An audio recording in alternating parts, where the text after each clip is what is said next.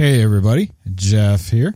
I don't do this a lot up front on the interviews, but in this particular case I wanted to. The audio quality isn't the greatest in this one. Unfortunately, my guest was having some issues. We did a lot to try to fix it up front. It is a lot better than it was, and I fixed as much of it as I could in editing, but there's still some background noise and stuff. And luckily for you guys, at one point there was a part where even I had to like throw off my headphones because it was pretty bad and hurt my ears. Luckily, I was able to get rid of all of that piece, and that would have been one of the reasons why I would have potentially scrapped this interview altogether. And I have unfortunately had to do that a couple times in the past.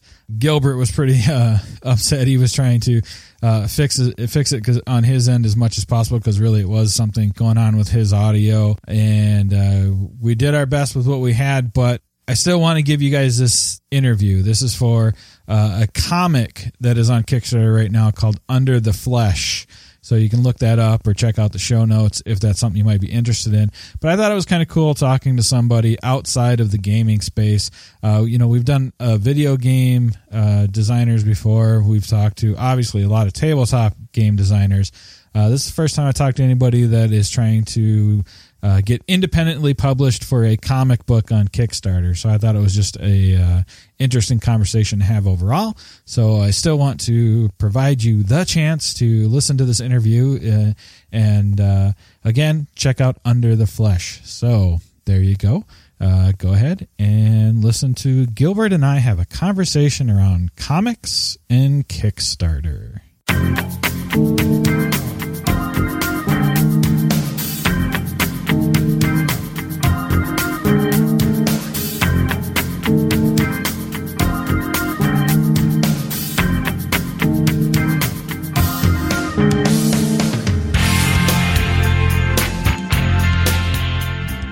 Welcome to the Game of Crowdfunding Interview Edition, recorded Wednesday, July 2nd, 2014. Yes, this is the Game of Crowdfunding Interview Edition, but in this instance, we're talking about the game of crowdfunding more along the lines of the process of coming into Kickstarter versus having somebody on that's in the tabletop or video game space, because I have an interview today that's going to be a little bit different than we've done before. Who is on Google Hangout tonight? Gilbert Deltrez, hanging it back with Jeff on All Us Geeks. That's right. Gilbert is with me tonight because he is getting ready to launch a Kickstarter for a comic book.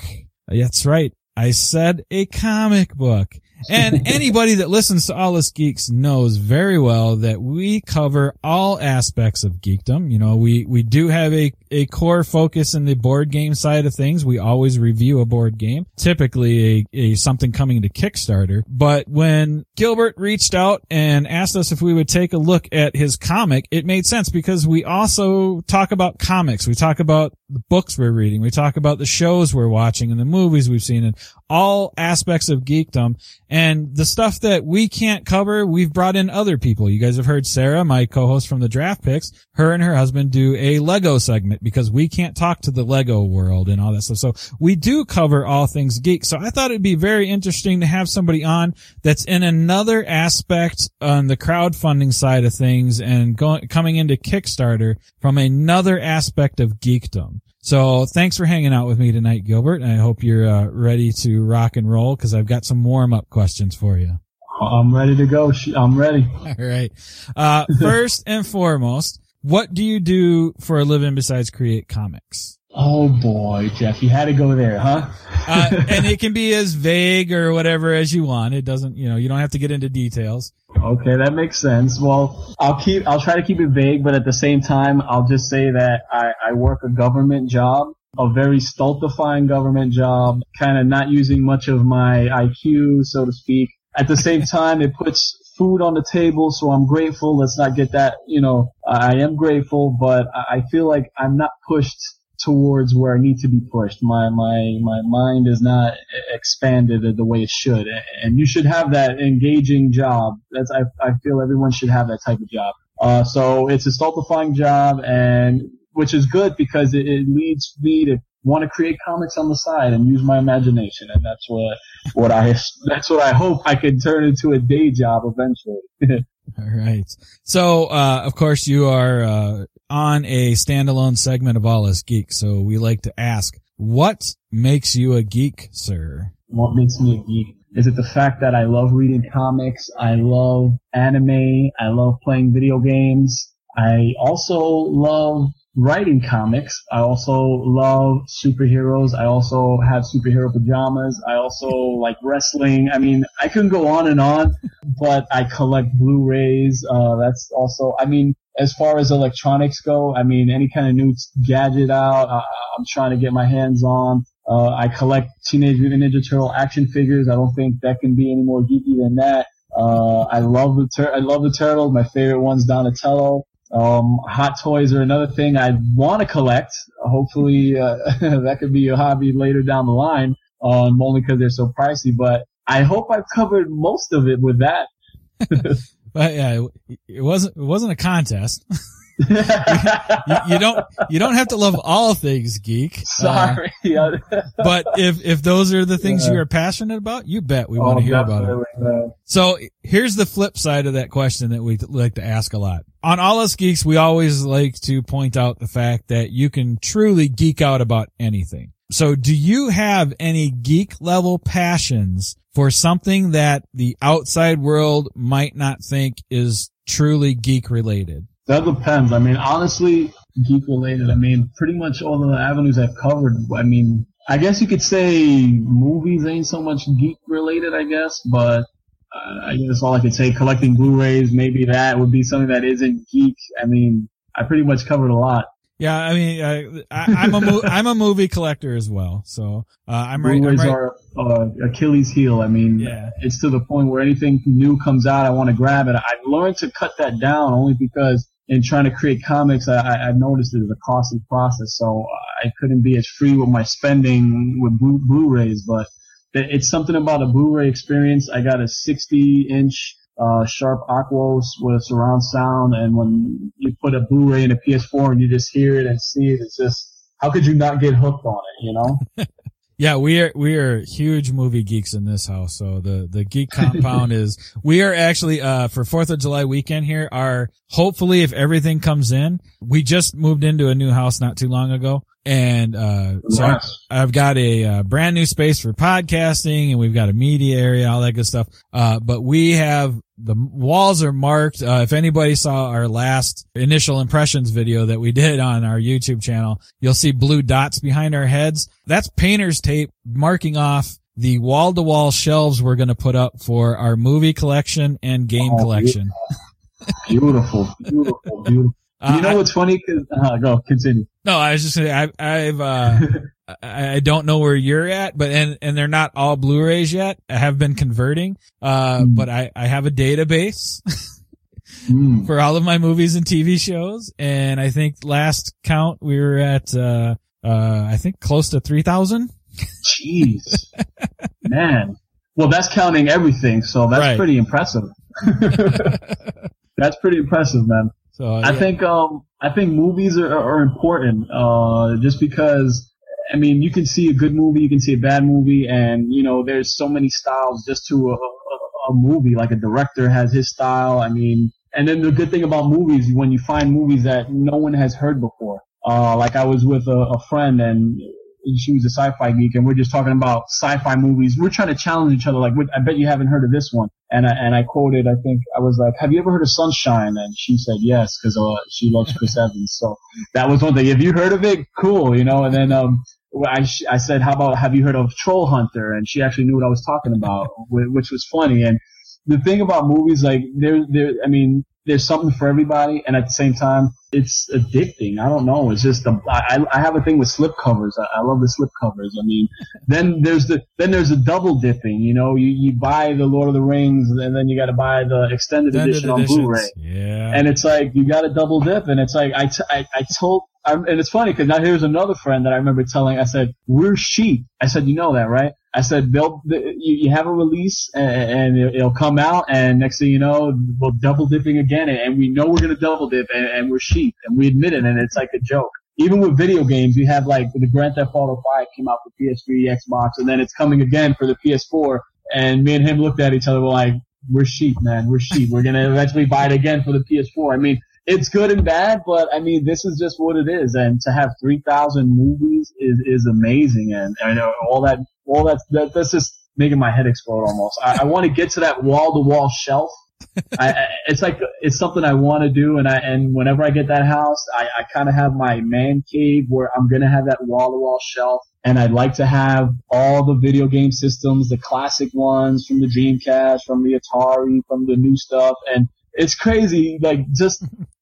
God bless America, you know, that we could just indulge in these passions and these collections, and it's unique, and I treasure that. And Jeff, I hope one day I can see a picture of this wall-to-wall thing or be a part of it somehow. Well, you can definitely see my, cause I think we posted it on Facebook and stuff too, and on, Twitter, but cause until we get the shelves up, I have an entire corner of the basement that I can't touch that's boxes of games, and then we have an entire corner that we can't touch that's, stacked up 2 rows deep of movies. So that's why it's our project this weekend if everything comes in, because we've got 2 corners that we can't do anything with until we get them out of the boxes and onto the shelves.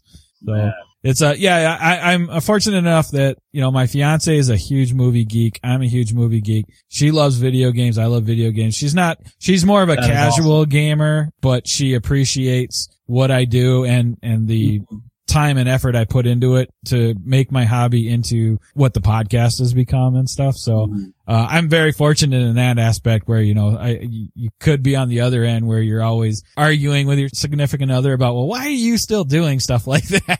Oh, Jeff, I know, trust me. I know exactly what you mean. And I'm happy that your fiance supports your geekdom. It's important. Even if she isn't as hardcore, but the fact that she accepts it is great, and the fact that she loves movies and even games on a casual level is excellent. And I could relate, being that my wife loves movies just the way I love movies. She's also a gamer, and I kind of laugh when I find myself puzzled by how bad she wants to play Borderlands, and she'll be like, we haven't played Borderlands in a while, you know, Borderlands 2, and she's hooked on that game, and it's like, okay, hon, well, you know, and for me, I love Borderlands, I love the Borderlands franchise, but after you played a while, it's kind of repetitive in a way, but playing it with the wife is something you gotta enjoy, so the fact that I can do that is awesome. So you're engaged, and that's awesome. So you're on the right track, and you got the right woman. That's all I got to say. Because, like you said, it could be the flip side of that, where anything you do in that respect is a problem waiting to happen. And I don't encourage that. Any guys, any geeks out there that have significant others that are pressuring you and not saying it's not a man, you're not a man if you play video games, or if you spend time in that, she's not accepting who you are, really. And I'm also fortunate enough, Gilbert, the fact that she also enjoys comic books. Bringing it around to why you're on the show. Yeah. So, let's forget. Yeah. And let's have this conversation a little bit. So you've got your normal day job, like we were talking about. Maybe it even goes back farther, and probably does. Most people that get into the comic industry or that enjoy creating comics, it's way before adulthood. But at what point in your life did you make a conscious decision that you're like, you know what? Instead of just picking up and reading a book, I want to be part of that process? I mean, like you said, it stems back to a long time. I mean, I've always been a fan of films. I've always been a fan of comic books.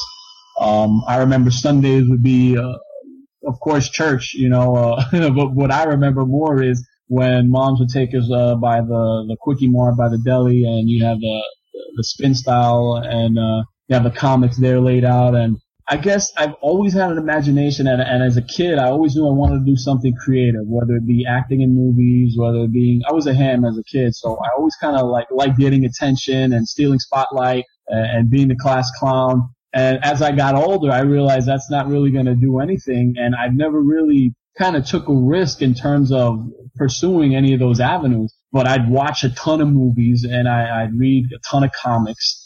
And I kind of said, there's a lot of movies out there that suck. There's a lot of comics out there that are great. And I feel like maybe I should use this creative mind and try to see what I don't see, or try to, if I'm seeing a movie that I don't like, why am I not liking it, and try to incorporate that into a story where I feel it can touch on these elements and readers could, hopefully get behind that. And it's not until, honestly enough, until recently where I decided, let me write comics. Like I said, I've done film school, I've shot movies, I've watched movies, read books, and it's like, I wrote screenplays. I said, let me try writing comics. The passion is there, and the comic medium is visual, like films, and you have so much creative control, as a writer. You write panel to panel what's going on, and you develop these characters, and it was almost like an epiphany. It was almost like I just realized something I felt like I should have realized when I was like 17, because then I would have just totally took a different path. I'd have been here sooner, but things happen the way they do, and I just realized I got to get into this. Okay. So did the idea that you wanted to write comics of some type come first, or did the idea of what you wanted your comic to be and then deciding to do it in comic form come first? It kind of manifested it in a way where I always knew I wanted to create a story. And in that, being that I was a visual guy, I always loved film, I started dabbling in writing the screenplays, and I noticed that's hard because it's just words on a paper, and trying to pitch a screenplay is extremely hard when no one knows who you are, and you don't have anything to show for it. And then it was writing a manuscript, and then it was okay. And at the same time, I'm reading comics, I'm reading The Walking Dead, I'm reading all these comics, and I'm like, it just hit me. I'm like, why don't I try writing comics? I'm like, I love comics. Like I said, love film, love visual. And I had a short story that I wrote in one of my college classes in creative writing. And it manifested into the comic Under the Flesh. It started out as a short story, and these ideas I had, I just wanted to put out there. And it manifested into comic form. It's just like this realization, like it's just sad that I just realized, like, wow, it's so powerful. I got a book on how to, I guess, comic book writing. It's almost similar to screenwriting by Peter David, who's amazing. His influence and his impact on comics is unprecedented. And I just felt, let me use this as a guide, and I just started, and it was just been an amazing ride. It's almost been more than a year now. It's just been incredible, and I realized I just want to write comics, and if I can make that into a day job, I'll just be the happiest. Okay, so is that specifically, is that how you really kind of got into it? You made the conscious decision, and you kind of dove into how-to books and stuff, and kind of got yourself started in that way? Yeah, because I started with the screenplays. I started then writing manuscripts. I always had a creative mind. I would read books, and there was something about maybe the ending I wasn't crazy about, or fantasy. I'm a big fantasy geek, and I love Lord of the Rings, and I love that whole kingdom, that fantasy, a whole different world aspect. And I remember reading some, I don't know if it was Dungeons and Dragon books, and I'm reading some of these weird names. I'm like, that doesn't even sound like a name. I could come up with a better name. And it was just so much that I had in me where it's like I needed to share my voice and get it heard. And it started from the scripts, and it started from the manuscript. And when it got to comics, it made so much sense because instantly you already have a picture to what you're describing, to what you're sharing. I have this story in my head, and in the first panel, it's coming to life instantly.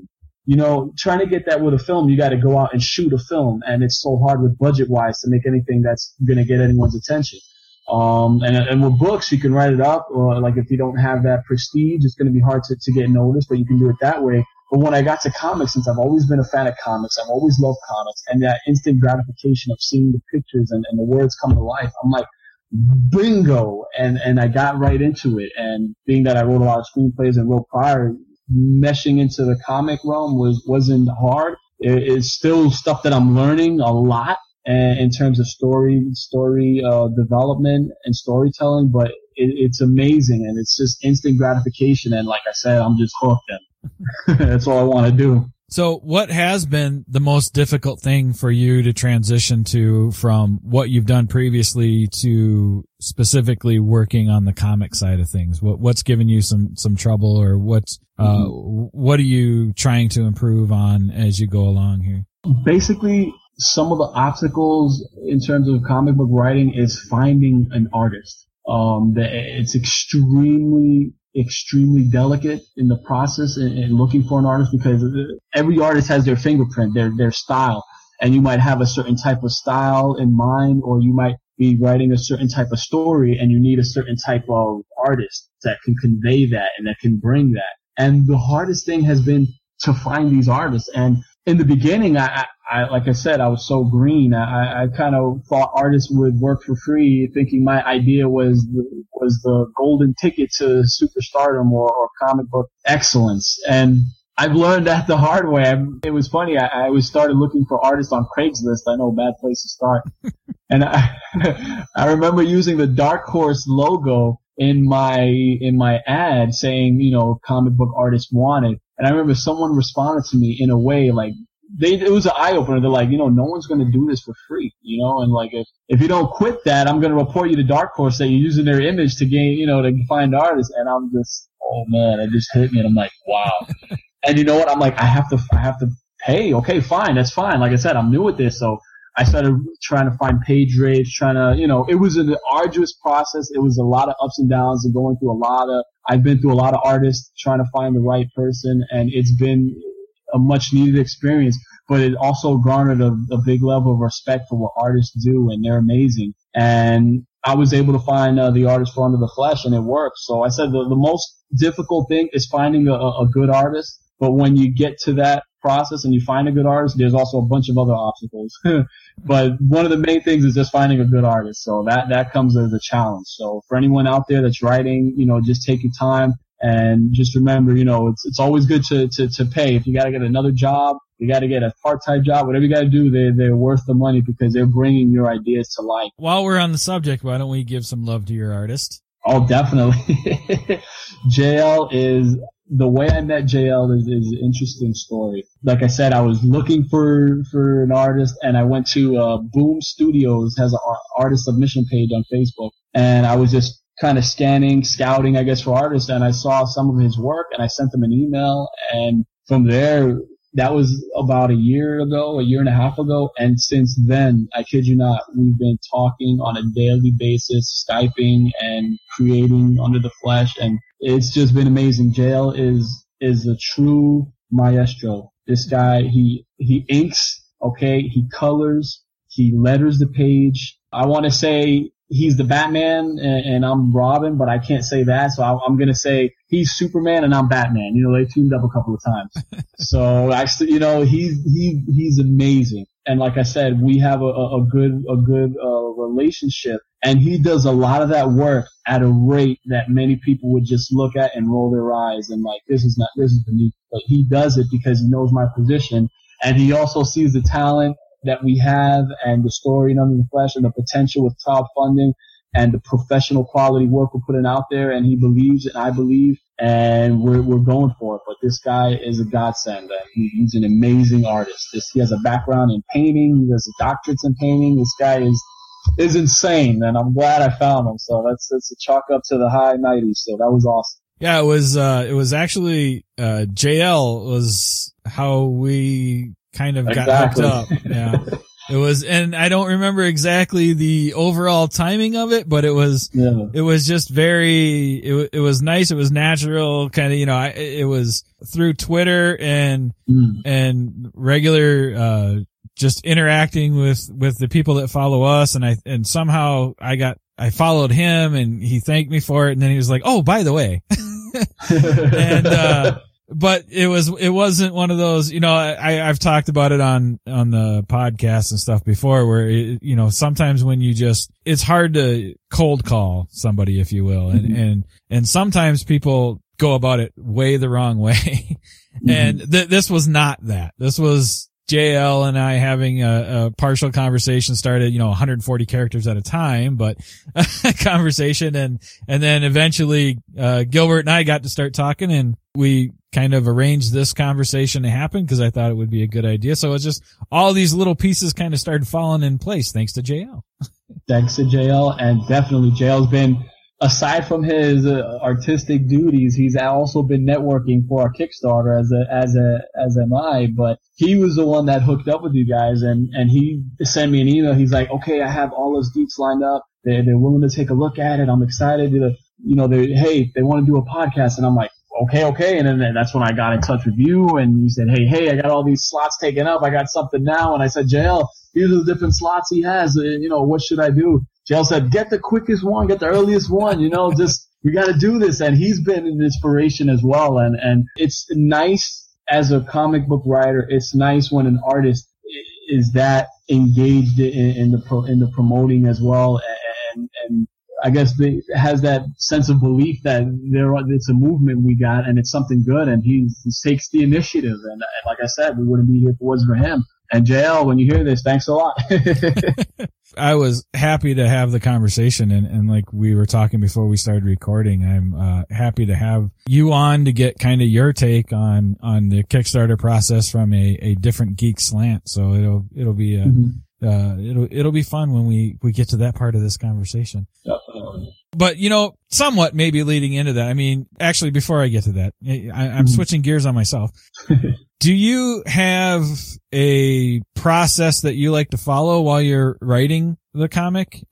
Or is it what comes to you, and you kind of know what I'm, when I'm talking to a game designer, I talk to a game designer about their process in designing games, and, if they have like a template or a framework or all that stuff. Is there something similar to that for you? I do have an interesting process. Like I said, I work a stultifying day job, and it gives me time to jot notes. So basically what I'll do as far as writing, I'll kind of make notes on how, like kind of bullet points, I guess you can say first I'll try to establish characters. I'll try to establish, what they want, try to establish goals, obstacles, conflicts, and I'll try to flesh all that out.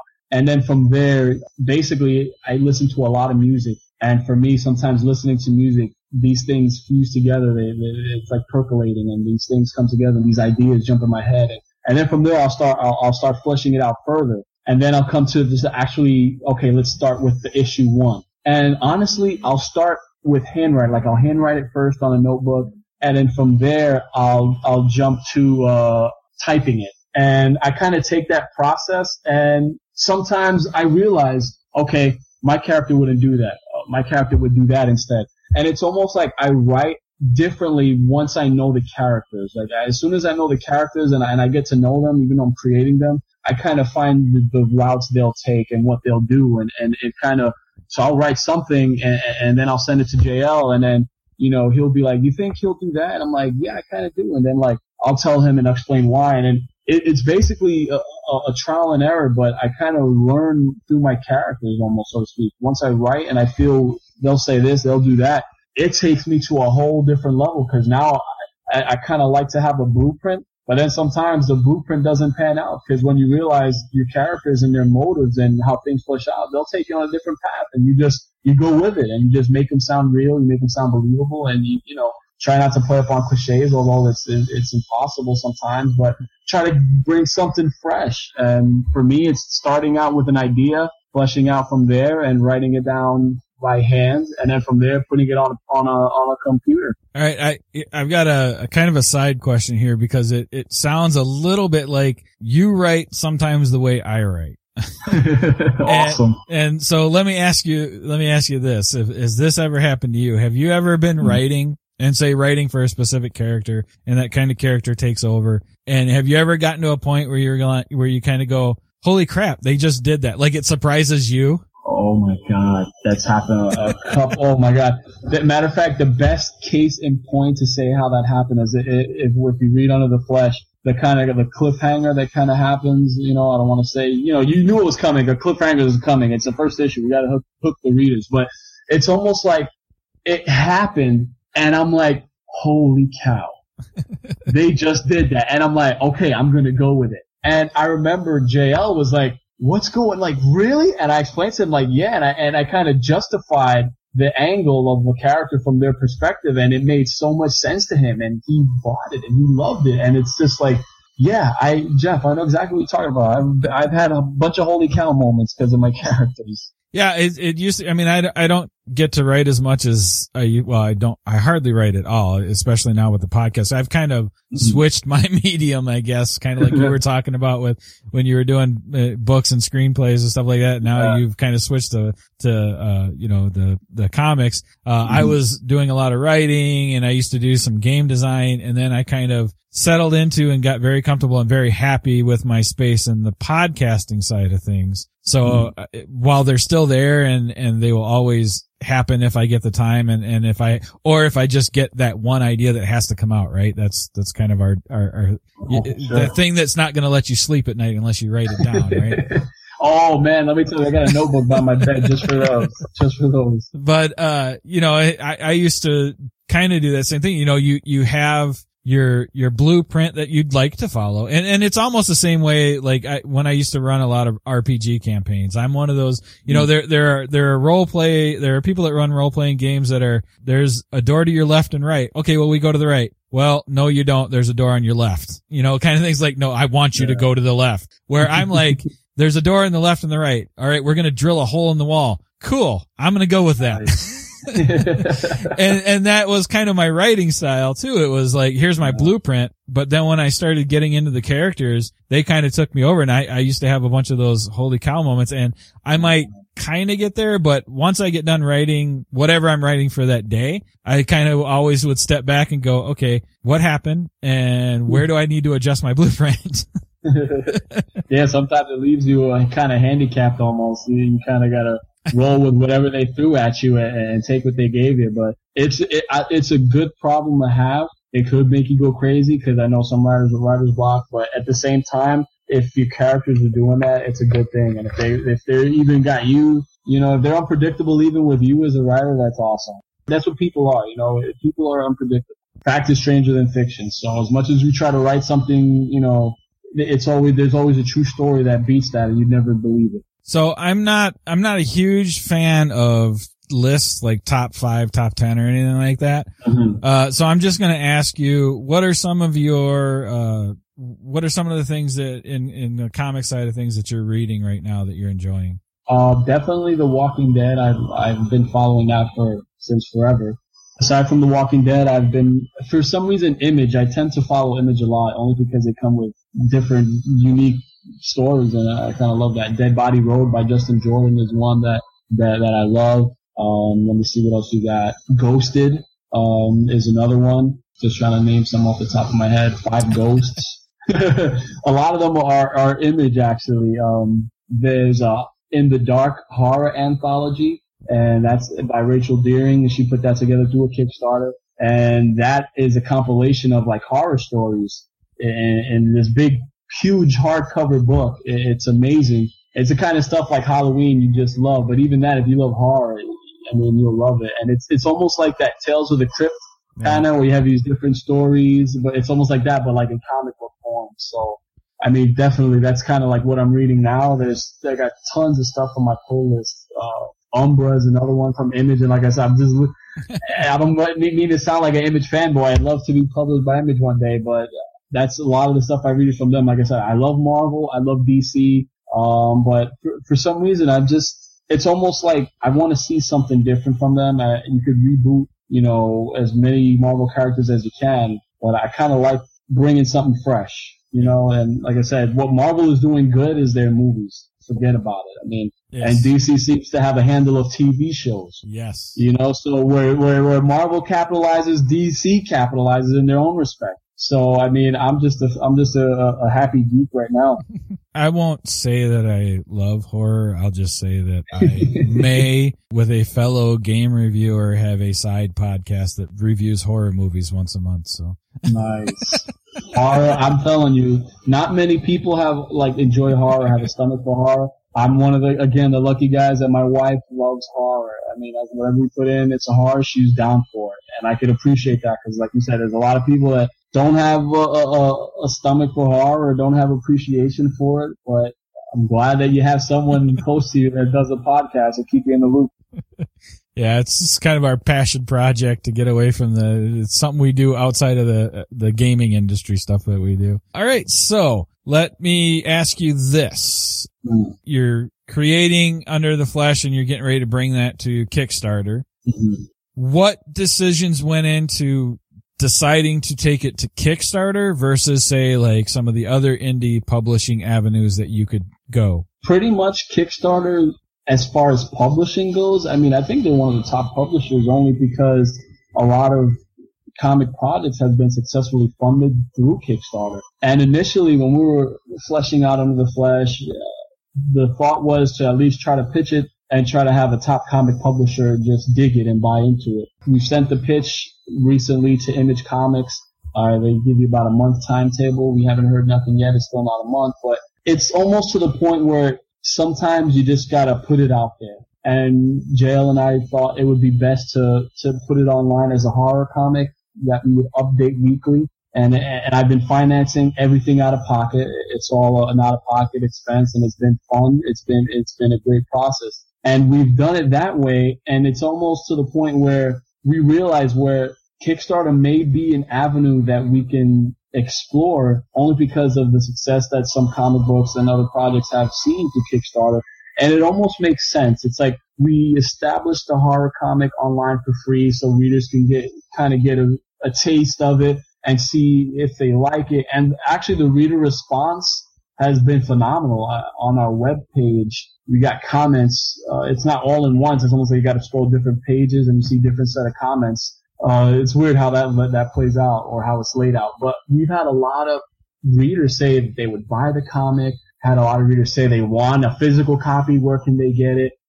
Some people I've actually said that waiting for the new page update is almost like waiting for the next episode of The Walking Dead, which I think is an awesome compliment. And even had a couple of fan favorites almost. I have some readers saying how we have a Hellions biker gang featured in the first issue, and they see the development there, and they're like, this is going to be another mindless biker gang because there's potential here. And when readers tell you that, that's awesome. Also, we have a Muslim character, a female. Her name is Salman. She's into prophecies, and someone made a comment on them digging the prophecies, and they were saying, please don't kill her. Don't kill her. It's cool to have a Muslim character, and she seems powerful. Don't kill her. And just begging me not to kill off this character, and it's only the first issue.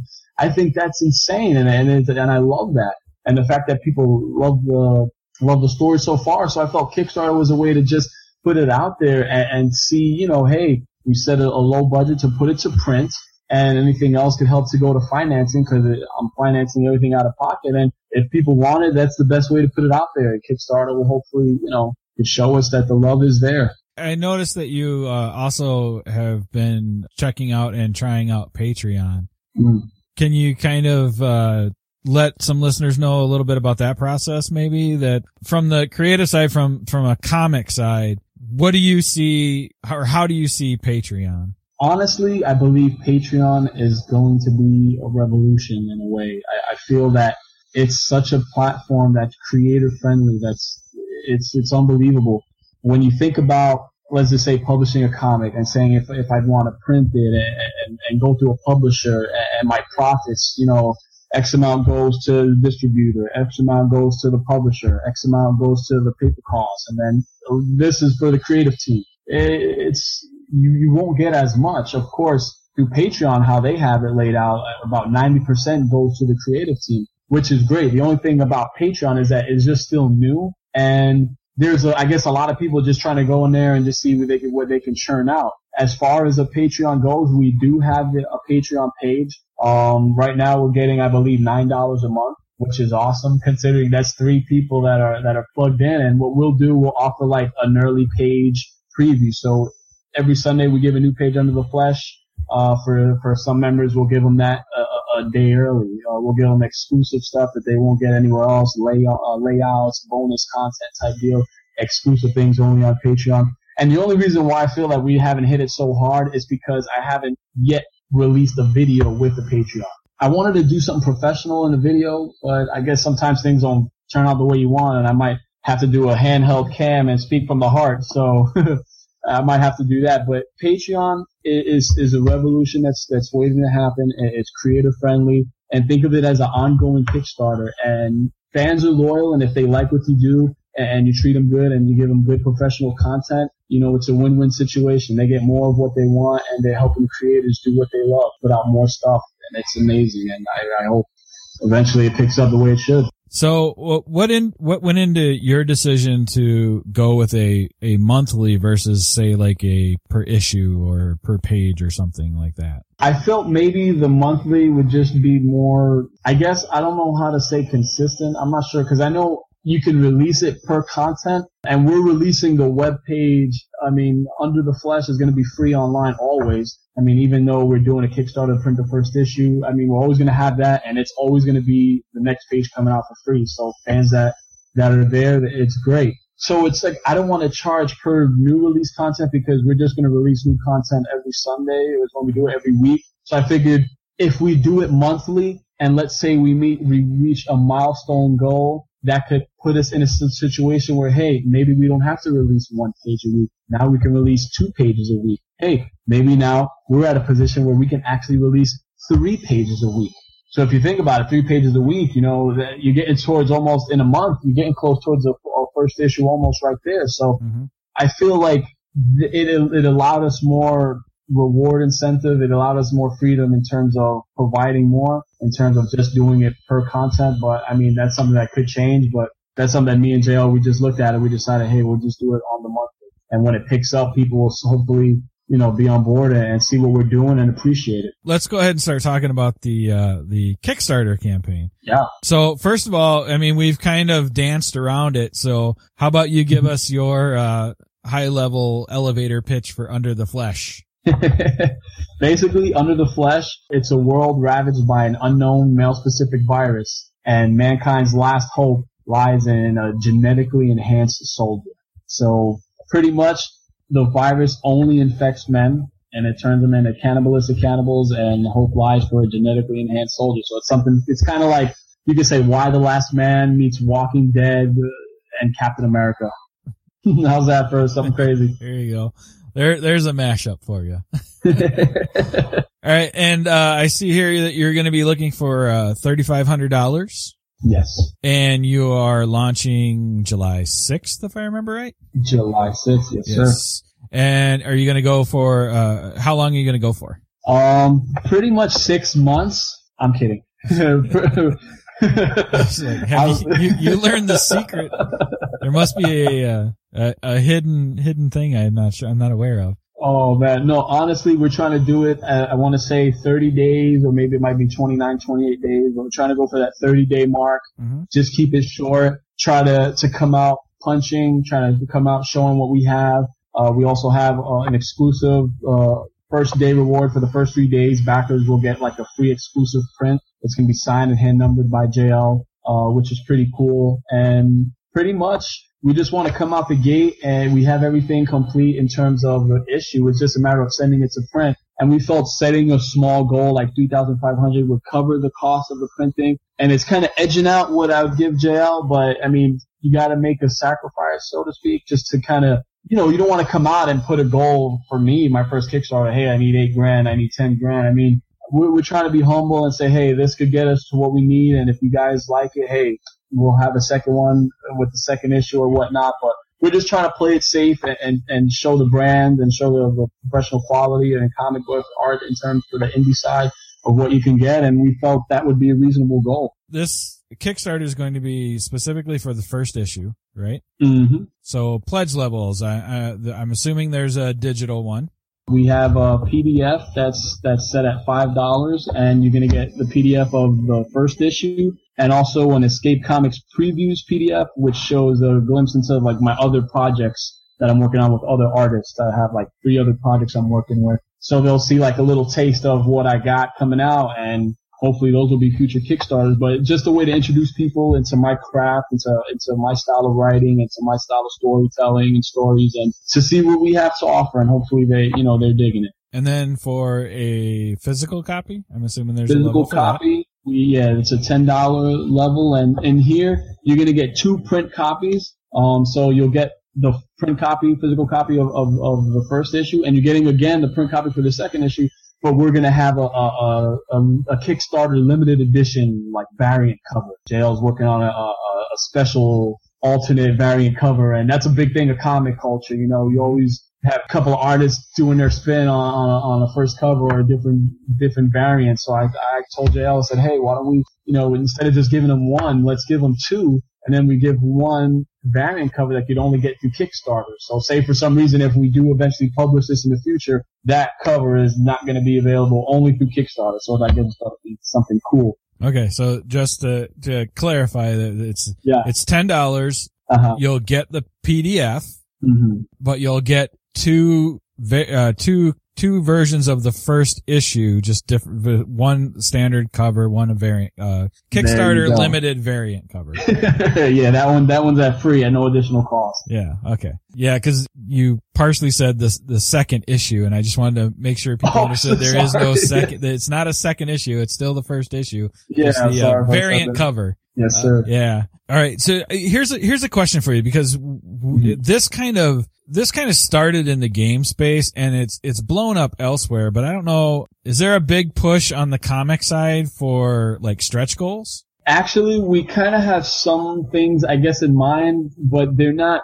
Here's the thing. In doing a lot of research and prep, sometimes stretch goals could be killers in a way. They could be handicaps because there's a lot of people that will focus on stretch goals, and sometimes the printing costs and all that hits them upside the head and they can't deliver on time or whatnot.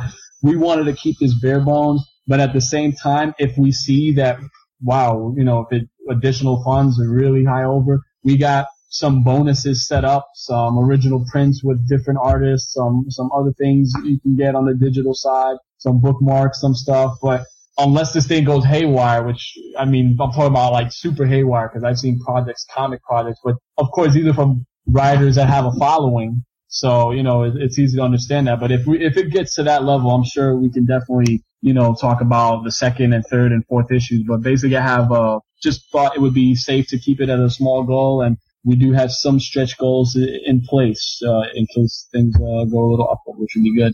Yeah, I guess I just wasn't really sure if that was something that had crossed heavily into the comic culture. Oh, actually, in terms of the stretch goals, I've seen projects where you would have stretch goals almost finish out an entire story arc, and sometimes they met the stretch goals. So, I mean, it's definitely taking a part into the comic culture for sure. We're pointing out that this is your first Kickstarter. Yes. Your first comic that you're putting out. And so, you're doing especially on the gaming side, we would call this a very smart move. You start with a smaller project and maybe even 3 or 4 small projects to kind of build a name for yourself and show that you can deliver on a project before you move into anything huge. So, you know, you're focusing in on the first issue, and making sure everybody gets the first issue. But if this does happen to blow up, you do have some potential stretch goals that you can add on if need be.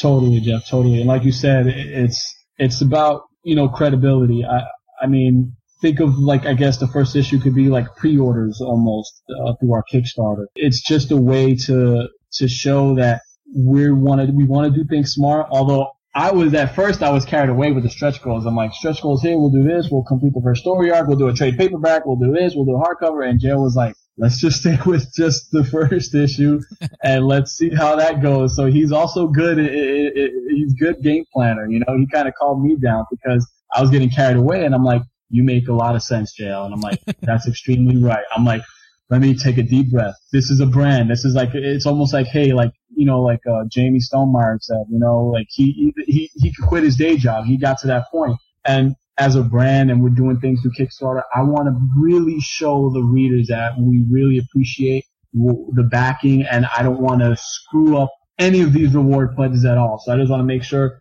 we get that out of the way. And JL was like, if we do this small, we do it small. We'll do it. Hey, if we have to do a separate Kickstarter for the second issue print and then the third issue financing, we'll do it that way. And until we complete the first story arc, and then maybe then we can do a Kickstarter for the trade paperback. And I'm like, you know what? Makes sense, JL. Awesome. We'll just start with small, reasonable goals, little baby steps, and not get carried away, because it's easy to just get carried away and then you lose the credibility right there. And that's the last thing I want to do. The readership to Under the Flesh, what we got now, it's pivotal, crucial. It's the heart and soul under the flesh, you could say. They're the heart and soul. They're keeping things going. And I don't want to wrong these guys in any way. I just want to keep them happy and keep content coming their way. And let's do it in that way. Made sense. So you are set to kind of launch this on July 6th. What went into you launching this? What kind of, I guess this is the part where, you know, when we were getting ready to record, I told you we'd eventually get to some lessons type things that you might want to share with our audience. So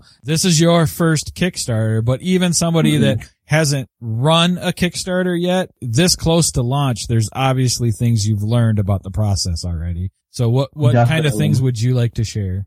Hopefully I get to pop this Kickstarter cherry. But before I do that, I want to share some things. And first thing, most important, have a game plan, because there's going to be a lot of things that you expect to go one way that they'll flip and go the other way. Perfect example. I had a buddy of mine who's working on the video, and it's professional stuff. And it turns out he might not be able to produce the video in time. So that's the plan B now I have to do, is to basically shoot a video and do it myself, which I'm totally ready to do. But the video is the most important thing, only because a video will help a Kickstarter that much more in terms of percentage wise. I think they've shown that 50% more do better with a video. And a lot of people are visual. They might not want to read the reward pledges. They might not want to see the cool pictures. They just want to see you talk about it for a minute and a half. And I think that's the target time. You do a minute and a half, 2 minutes, and just talk about yourself. So far, you're doing good on my checklist. Yeah, that's important. So, like, I make sure that's set. And, like, I had a buddy, it was supposed to be set, and it turns out there may be some difficulties. So let's see. If anything, things pan out good. If not, I already have plan B and C and set in motion. But that's credibility right there. You need a video to launch out the gate, and definitely take your time with planning. You want to network. You want to do everything genuine and do it wholeheartedly. And there's a lot of people willing to help. And Jeff, I appreciate the help that with all those geeks and what you've done, because like you said, JL reached out to you in a genuine way. It wasn't, cold. It was just, hey, we need some support. What do you think? And it turned out something good. So you want to network and you want to pace yourself and set small goals. Don't shoot for the stars right away, because people will see that you're not coordinated, you're not, careful, and you're not treating it as a business. It's almost like you should treat it as a business, because if you're expecting to be funded for your work, people should like the work and people should see the professional quality behind it. And of course, if we don't have professional quality, at least the product to be somewhat professional, and the presentation show that there's some dedication and planning involved. You went down some of my early checklist stuff very well. Awesome. So obviously you have done some research and some planning, which is good to see. Yes, a lot of research was helpful from your man Jamie Stonemeyer. He has a whole thing on Kickstarter, and a lot of it was pre-planning before you even start launching. Even a lot of stuff, he's been helpful with that. And it's Stegmeyer. Yes. I said Stonemeyer, right? Yeah, his company is Stonemeyer Games. It's a combination of his last name and his partner's last name, but it's Jamie awesome. Stegmeyer and Stonemeyer Games. So it's very easy to mix the two, definitely. Yeah, that's what I just did. But Jamie Stegmeyer wrote a bunch of awesome Kickstarter prep articles. He must have like over 20 out there for each different thing, for shipping, for how to plan your shipping, for international shipping. And let me tell you, me and JL just ate up those articles, and I contacted Jamie and I told him, hey, it's been an inspiration. And I haven't touched base with him, but now I think it's almost a sign, since you've had him on the show and you taught me how to pronounce his name correctly, that I should touch base with him and just tell him that I appreciate everything he's done. And maybe if he could take a look at it, or maybe within his channels, give it a shout or something, would be awesome. But he's been influential in how to prep a Kickstarter, and anyone who has in mind to do a serious Kickstarter should definitely check those articles out. And let me give you one more, brother, because I know you're on Facebook as well. Okay. So have you joined the Kickstarter Best Practices and Lessons Learned group? I am in a Kickstarter group. I'm not sure if I think it's a secret Kickstarter group in terms of like how to plan, right. But I'm not sure if I think it's lessons learned. I'm going to check the groups right now, but I think I need to join that one if I'm not on it. Yeah, I mean, it is there is a lot of board gamers on there, so it's a lot of tabletop game, but there are other people as well. But it is an extremely active group, and they will not pull punches on feedback. Yes. Yes, I am actually in that group. Okay. Yes. Good. Yes. Because if you and have you posted your preview link there and asked for feedback? Not yet. Yeah. Only because we're almost. We just got to do like a few more reward images to put up there, but that's something we're going to do before the launch. We launch on Sunday, but that's something we're going to do over the weekend. Is definitely to put it on there and ask for feedback. Only because it's informative, like you said, and it's very intuitive, and they're on there a lot. Like there's a lot of activity on there. Yeah, it is a very active group. It's one that I participate in quite a bit, as well, but there are a lot of helpful people. The thing is though, just don't go in fragile, because there are people that will give you blunt force critiques. And they always mean well. That's the thing you also got to remember. They're doing it because they actually do want you to succeed, but they do not pull punches. It's one of those groups though, you don't go in trying to say, hey, look at my project. What kind of feedback can you give me, but back it, that kind of thing. You actually want to participate in that group and genuinely want feedback and interact with the people giving you that feedback, but you will get a ton of feedback, and it's always great to get before you launch. Cause again, multiple eyes. I mean, if you're knee deep in it, you may not see it and somebody else may. And if you get like multiple people telling you something, then you kind of know, okay, maybe that's something I do kind of have to look at. No, for sure. And you can't go in there, like you said, kind of, hey, here's my Kickstarter. You want to check it out? Back it. No, you actually have to go in there, not be fragile, like you said, because if you're serious, you want to hear all the feedback. And think about if you put it up there and the consensus is, wow, really good, really good, really good. That you've laid out the reward tiers well. You laid out your whole outline or how the layout for the Kickstarter is. All that's important. All that's crucial. And sometimes people will read a reward and not understand what they're getting. Like you just thought how I worded it, you guys were getting issue 2. Maybe you put a preview out there and people are thinking something else. So to do it would be silly, right. And especially be open to it. Right. And the other thing, have you been sharing out your preview link previously? In its infancy, I sent it out to a few people just to get some feedback, but that was way before how it looks now. And I believe on our web page, JL put a banner up there, click to see preview. Right. I'm not sure if it's set, but that's for anyone to just go up and look at. But over the weekend, we're planning to put it all out on the line and let people see it before Sunday. Just definitely. That would maybe be one of the only things for your future projects I would change probably a little bit is do that more publicly. That's one of the things that we talk about quite a bit on the show. Is the nice thing for you is you've got a decent following already because you've been doing the comic on your website. Yes. So that's cool. I mean, you've got that following, but one of the things that's nice about sharing your preview link early, and we always tell, I mean, I've got people that, are launching this summer yet that I've been dealing with them with their preview link since last November and stuff and sharing it out. And the biggest reason is, I mean, one, you get all that feedback, right? But the other thing you get is if you genuinely share it, genuinely ask for your potential supporters to give you feedback and leave feedback on that preview page. One, you get them emotionally invested, right? So, if they're offering you feedback, especially if they see, enough people offer you feedback, you go, that's a good thing, and we'll make that change. So now they feel invested. Now they're like, oh, this is our project. Definitely. That is key. The other really cool thing is also, the preview link, and this has been, I mean, since you've put yours together, it's been there, but this is actually a somewhat recent thing that Kickstarter has done, and I think it's just a great thing that they've done. They've put that notify me on launch on your preview. Oh, wow. So now these people that are potentially helping you and getting invested and getting emotionally into your project and investing themselves can click on that notify me on launch. And the second you go live, they get an email saying, hey, this project that you really cared about is live. Nice. That's like you said, they'll be invested and it's all genuine, and that's important. All right, Gilbert, I think we're getting kind of down to our time here. Yeah. So, before I fully say goodbye to you, I'm going to go ahead and give some stats, and you can tell me if I do okay or correct me if need be. Ready? Okay, let's go for it. We are talking about Under the Flesh, which is a comic that is going to be for the first issue of Under the Flesh. It's going to be on Kickstarter starting July 6th, running for roughly 30 days. We will, of course, have the link in the show notes like we always do. I'll also throw a link to the Patreon site and the main website. So if you want to check the show notes for those, you can check out everything Under the Flesh related.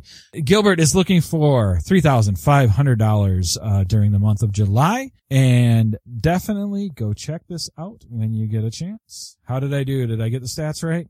Jeff, you're a one-man hit. I don't mean that literally. I mean, you hit it on the first try, which is good. You know, I mean, some people need 2 or 3 shots. You got it on the first try. One hit wonder. Not in that way. Again, I'm just teasing you. No. But you did perfect. You did perfect, I think there's a lot of people that refer to our podcast as a one-hit wonder. No, I felt like I could tease you a little bit. I don't know. I feel comfortable with you. So hey, man, I gotta tell you, thanks for hanging out with me tonight. Awesome, man. Thanks for having me. Thanks for being the non-game interview for the Kickstarter space. Hopefully, I could pop that cherry for you guys. Yeah, hopefully this went well for you as well. And hey, so let's keep in touch. And especially if we get to a point where this thing blows up like it should, come on back and we'll do a victory dance together, man. Definitely, Jeff. What you've done has been amazing. It's been immense, and thank you again, all us geeks. Appreciate it, and hopefully you could have me back. I want to know how that wall shelf is doing. Hopefully by the time you got it lined out with all the titles nestled in. We will definitely hopefully work on that this weekend. All right, everybody, thanks again for listening to another great interview for the game of crowdfunding. I will be back soon with more interviews. July is extremely busy, so we'll be talking to a lot of people. Until then, thanks for listening. This podcast is a proud member of the Geekcast Network. If you enjoyed it and are looking for other podcasts with a geek culture slant, head over to geekcastnetwork.com, where you will find podcasts such as Two Bald Geeks, a podcast by 2 bald horror movie fans that dissect one horror movie a month, saving the spoilers for last. The Geekcast Network. You can broadcast your geekiness at geekcastnetwork.com.